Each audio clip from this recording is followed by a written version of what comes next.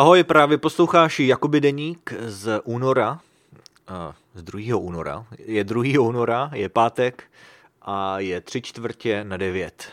Je večer, venku je trochu zataženo, ale neprší.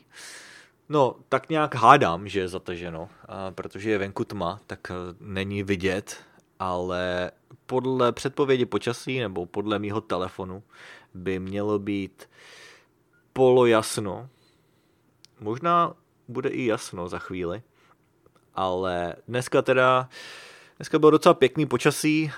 Ráno chvíli pršelo, měli jsme pár takových malých přeháněk, ale jinak bylo docela pěkně. Čekal jsem, že bude pokračovat bouřka, ale to se nakonec nevyplnilo. No a včera teda začal nový měsíc a včera byl čtvrtek 1. února a byl to docela zajímavý den, protože jsem strávil docela dost času v autě, což teda nezní tak zajímavě, ale díky tomu jsem měl spoustu času vrátit se ke starým podcastům, takže jsem poslouchal docela hodně podcasty. Já opravdu miluju podcasty, proto nahrávám ten podcast, protože to je vlastně jeden z nejlepších způsobů, jak trénovat poslech. A já jsem se teda vrátil ke starým epizodám a opravdu jsem poslouchal tak 2 hodinky. A potom ještě jsem cvičil a během toho jsem taky poslouchal podcasty. A jak se to hezky nahromadilo, ty díly, tak jsem měl z toho takovej skvělý pocit, jo, že můžu poslouchat od rána do večera a epizody mi nikdy nedojdou. No, včera jsem byl ve škole a pracoval jsem ve skupině. A je to vlastně hodina fyziky, taková laboratoř, kde teda děláme různý jednoduchý experimenty z fyziky. A teda pracujeme ve skupince 4 lidí. A učitel tam během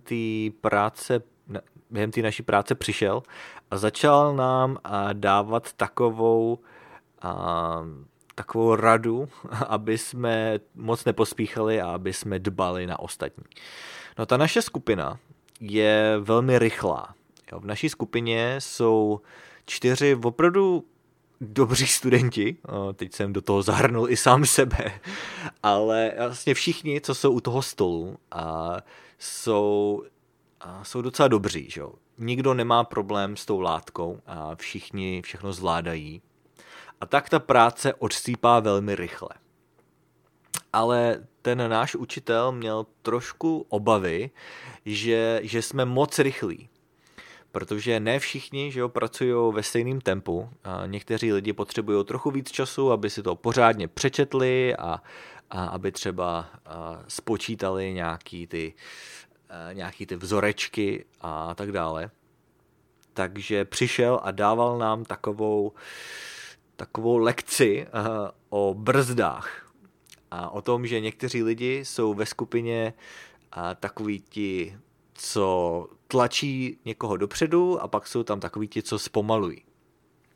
A že oba typy lidí jsou velmi důležitý a oba jsou prospěšný pro tu skupinu. Že jo? Občas je lepší trochu zpomalit, pořádně si to promyslet a že jo, mít jistotu, že je všechno správně, ale taky potřebuješ občas někoho, který se snaží tu práci posouvat dál. Že jo? Pokud třeba trávíš příliš času nad jedním úkolem, tak je možná lepší jít dál nebo zkrátka trochu navigovat tu práci, že jo, jakým způsobem se to bude prostě řešit a jestli nemá někdo nápady, tak trochu to moderovat tu skupinovou práci.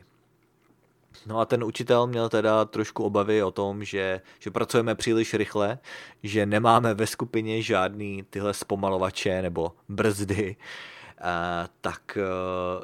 tak nám o tom přišel vyprávět.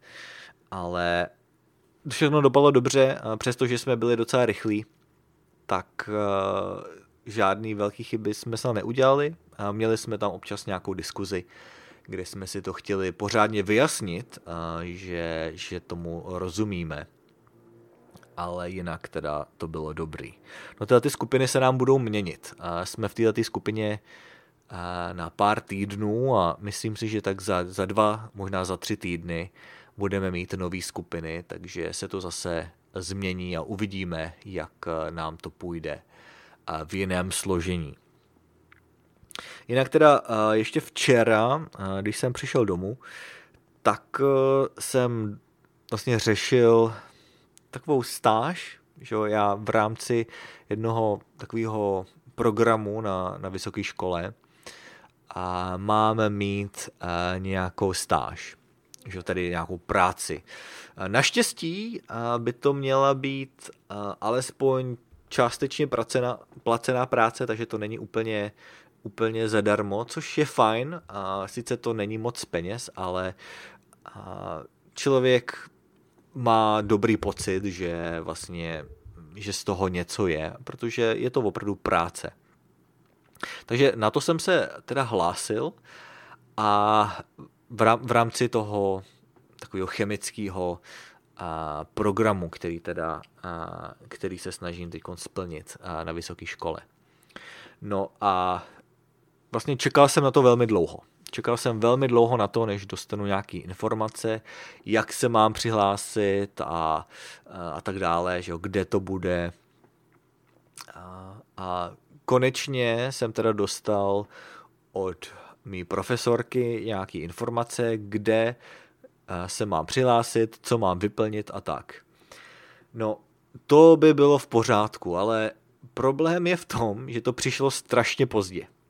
Jo, dostal jsem to včera ve čtvrtek, asi ve 2 odpoledne, nebo možná někdy prostě včera odpoledne.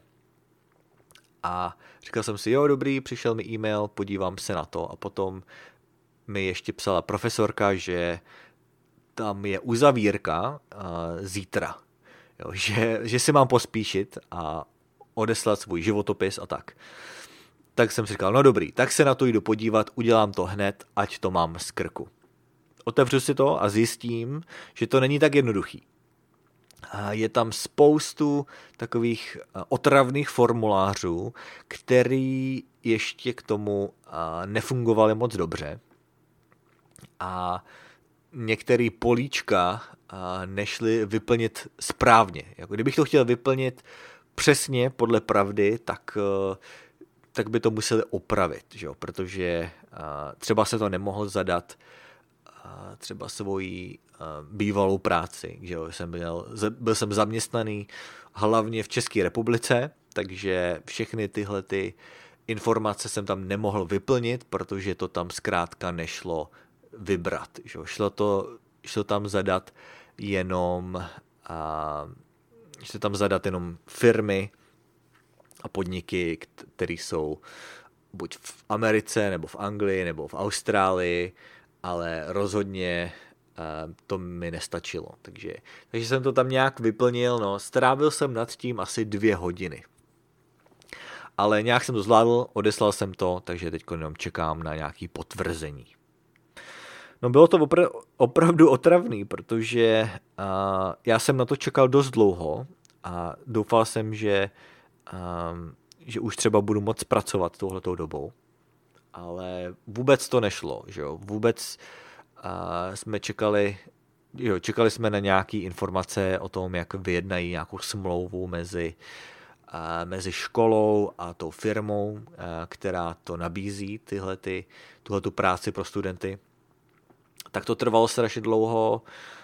Vlastně já jsem se k tomu přihlásil už někdy v půlce prosince. Takže opravdu to trvalo dost dlouho. A teď by to poslali a hned to musím odevzdat, že uzavírka je zítra.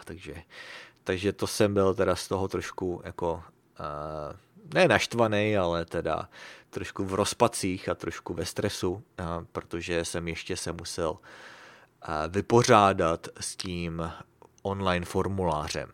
ten online formulář jsem měl vyplnit podle mýho životopisu, který jsem tam vlastně nahrál v normální PDF verzi, že v normálním PDF formátu, ale to samozřejmě nefungovalo moc dobře, takže jsem to musel celý opravit a vůbec mi to neušetřilo žádný čas, takže to bylo docela stresující, ale všechno dobrý, zvládl jsem to včas a teď teda jenom čekám na nějakou odpověď. Takže to byl čtvrtek, no a dneska v pátek jsem se teda zaměřoval hlavně na chemii. Četl jsem různý reporty a tak nějak připravoval svoji práci. Vlastně není to tak jednoduchý, že jo? Chci pokračovat ve výzkumu, co jsem dělal minulý semestr, ale musím si to pořádně rozmyslet, protože že nedostal jsem nedokázal jsem získat takový data, jaký jsem potřeboval, takže jsem to chtěl teď celý znova rozmyslet si to a zkusit to znova, anebo třeba se vydat jiným směrem, takže tím jsem strávil většinu dnešního dne. Jinak teda ve škole jsem byl asi do 5 do odpoledne, a pak jsem se vrátil domů, udělal jsem si večeři a šel jsem na italky. Vlastně jako každý pátek večer jsem si povídal s učitelkou, která se právě přestěhovala, nebo asi před měsícem. Už to bude pár týdnů, co se přestěhovala do Kobe z Osaky. Takže jsme si povídali o brzkým vstávání, o tom, jak učitelka se rozhodla, že bude vstávat brzo ráno, aby mohla brzo začít pracovat. A tak jsme si tak nějak dávali navzájem rady, jak to kdo dělá a co funguje, co nefunguje. A já jsem jí teda říkal o tom, že poslední dobou taky vstávám docela brzo, ale už teda necvičím brzo ráno, to cvičení si nechávám na odpoledne a místo toho ráno studuju, protože to mně přijde jako nejlepší využití času a hlavně je to potichu a nikoho tím nezbudím. Takže to je teda všechno, to byl můj pátek a čtvrtek. No a teď už je teda 9 večer a já si přečtu pár stránek z nějaký knížky a uvidíme. Možná dneska zůstanu trošku díl vzhůru, protože je pátek, zítra nemusím vstávat, ale asi budu unavený, takže zas tak dlouho to nebudu natahovat. Každopádně to je teda vše, já vám děkuji za poslech a uslyšíme se zase příště. Ahoj.